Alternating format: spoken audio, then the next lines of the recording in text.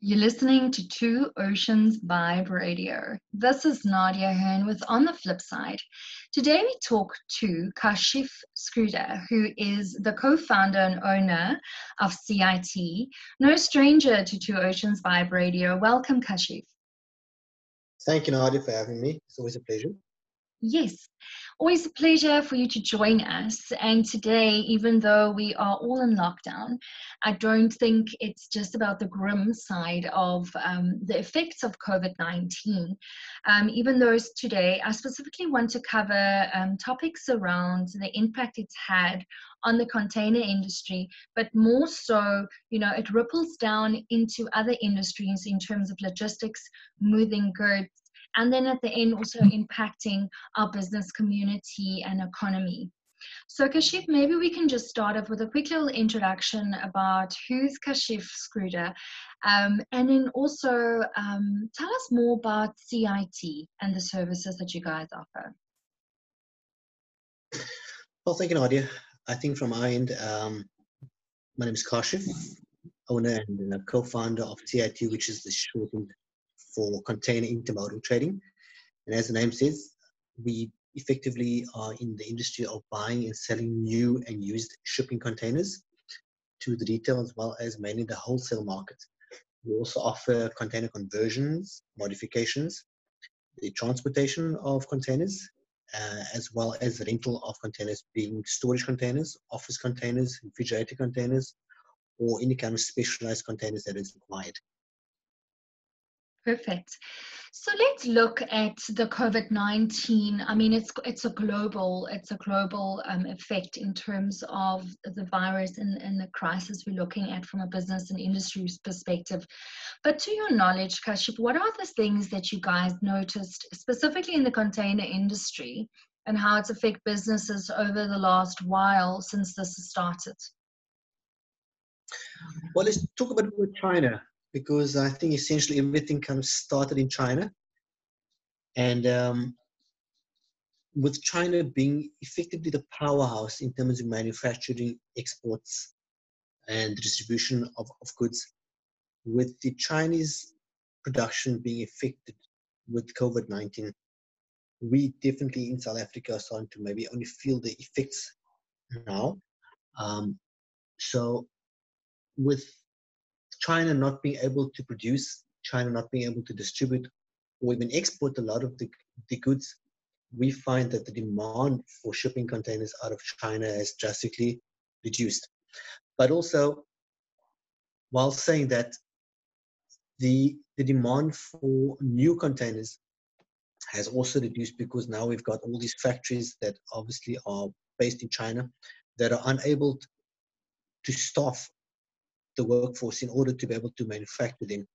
So with new containers not being manufactured at the factories, used containers that are not being exported out of China to the rest of the world, we find in South Africa that we are again seeing very little containers that are coming into South Africa, whether they are in service, meaning they are still being used for shipping and for freighting, or they are being brought into the country for resale or for trading purposes. So I think that the effects from the shipping and the logistic point of view is just that we are going to find fewer containers, and we're also going to find that if we are able to find containers that we as traders are able to offer into the market, we are going to have to be prepared to pay a bit more for containers, because essentially when the factories do return back to work, which I believe have happened over the last two weeks, there will be a price increase, because the Chinese factories are going to try and find any way to try and claw back the losses or the lack of revenue that they've lost over the last few months while they were down, sort of in lockdown. So I think, yeah, essentially we are going to be in very difficult for the next few weeks or months, I would say. Absolutely.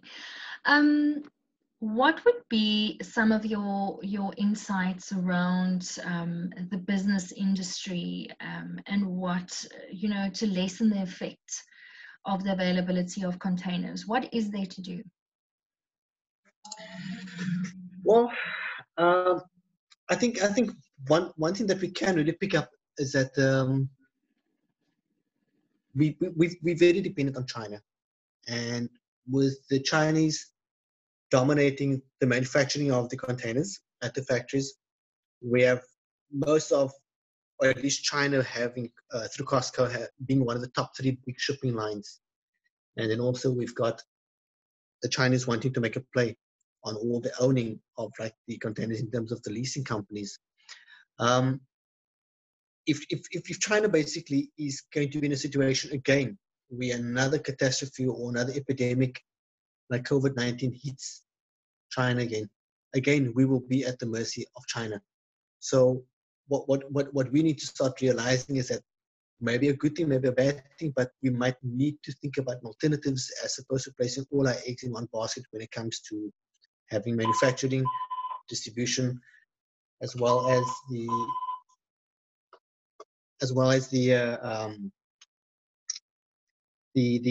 manufacturing of goods coming from China.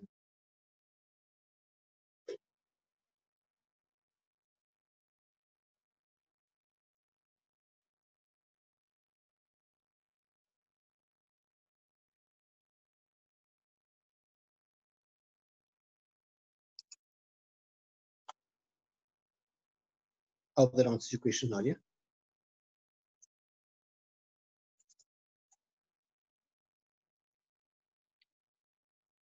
So looking at the current lockdown situation and where businesses finding themselves, Kashief, I was wondering, naturally we're in lockdown at the moment, but it's not going to last forever. What should businesses be doing right now? And maybe you have some thoughts or insights for after lockdown. Well, from the shipping and the containerization point of view, what we need to start looking at is potentially, as I said, you know, we might need to look at not being that dependent on China, because with China dominating most of the exports, most of the manufacturing, the distribution, as well as the shipping, we essentially are at the mercy of China. And if another situation of COVID-19 were to happen in the future, we would have the same problems again. Mm.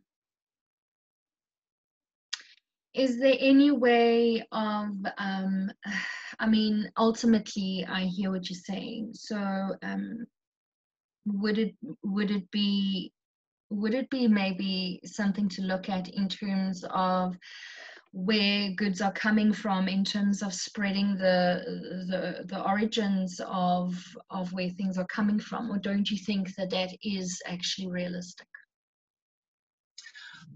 Yeah, I think most people in the world would like to think that there might be other emerging markets that we could try and tap in, whether it be South America, whether it be India, or even Africa. But the reality is that China's got the infrastructure, they've got the labor force, they've got the know-how, and they are so resilient. I mean, I think other nations might battle, I mean, to try and rival against China. So from a shipping and a logistic point of view, I think that China's trying to forge its way to be the powerhouse. And again, whether it be the manufacturing of containers, whether it be the distribution via shipping, via rail, and also the ownership of containers, we find ourselves again in that basket where China controls the monopoly. And that is a very dangerous situation. Absolutely.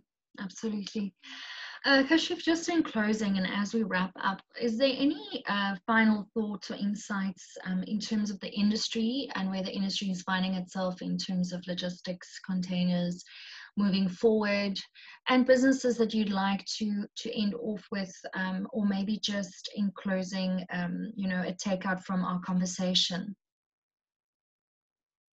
So Nadia, if it's breaking up, can you repeat the question again? The internet connection seems to be quite poor, your mind. Sorry No about that. problem. It happens along with all the beautiful background noises of working from home. Hey, so we've already had barking dogs and crying kids in prior interviews. So ringing phones are absolutely fine. It means you're still in business. Anyway, so the question was, can you hear me clearly now? Just to make sure. I can hear you, right? Yeah, I Fantastic. can hear you. So the question was, as we wrap up our chats, where industry is finding themselves at the moment, very much as you were saying, in terms of pretty much at the mercy of China, logistically transport containers, freight, and then obviously businesses. Is there any closing thoughts that you'd like to take from our conversation and highlight to listeners as we wrap up? Well, I think from my end, I would really like to see us being able to be a bit more competitive and a bit more self-sustainable, as opposed to being dependent on, again, at the mercy of China. I think in Africa, with all the amount of natural resources that we have, the vast open lands, mining, those kind of things, we should be hopefully in the future at a point where we can go ahead and manufacture our own goods, as opposed to being import driven. We should be more export driven, kind of thing, which means that if something like this were to happen, we don't again need to be dependent on China for all our goods. We should be able to manufacture all the basic necessities and the basic essentials here in Africa, and we can distribute it amongst Africa itself. And that's basically what I think we should work towards. In Africa, being a bit more self-sustainable as opposed to being more dependent on China and the rest of the world. I love that. I think that that's quite fundamental and a very strong message. But I think a really positive challenge is how can we actually become more independent and also maybe innovate and explore other markets, as you were saying, other emerging markets, and not keep all our eggs in one basket, because things like this are very real, and I don't think it is the last global crisis, in fact, that we are going to face. In fact, I think it's the tip of the iceberg right now. Kashief, would you like to share your contact information for those listeners who would like to get in touch, or maybe follow you or CIT on social media? Absolutely. If they need to contact us, we are contactable on 021-705-1724. Our website is www.citcontainer.com, and they can find us on all our social media handles at CIT Container, which is on Facebook, Twitter, LinkedIn, as well as Instagram. Perfect. Again, thank you so much for your insight, your time, and just giving us a bit of an overview in terms of how this is affecting the container industry and businesses. And I think maybe we can revisit this conversation in a few weeks from now, because I think the view would have changed by then. And it could be quite interesting to see where we find ourselves. Thank you so much. Enjoy the rest of your day. Thank you, Nadia. Same to you. Thanks. All the best. Yeah.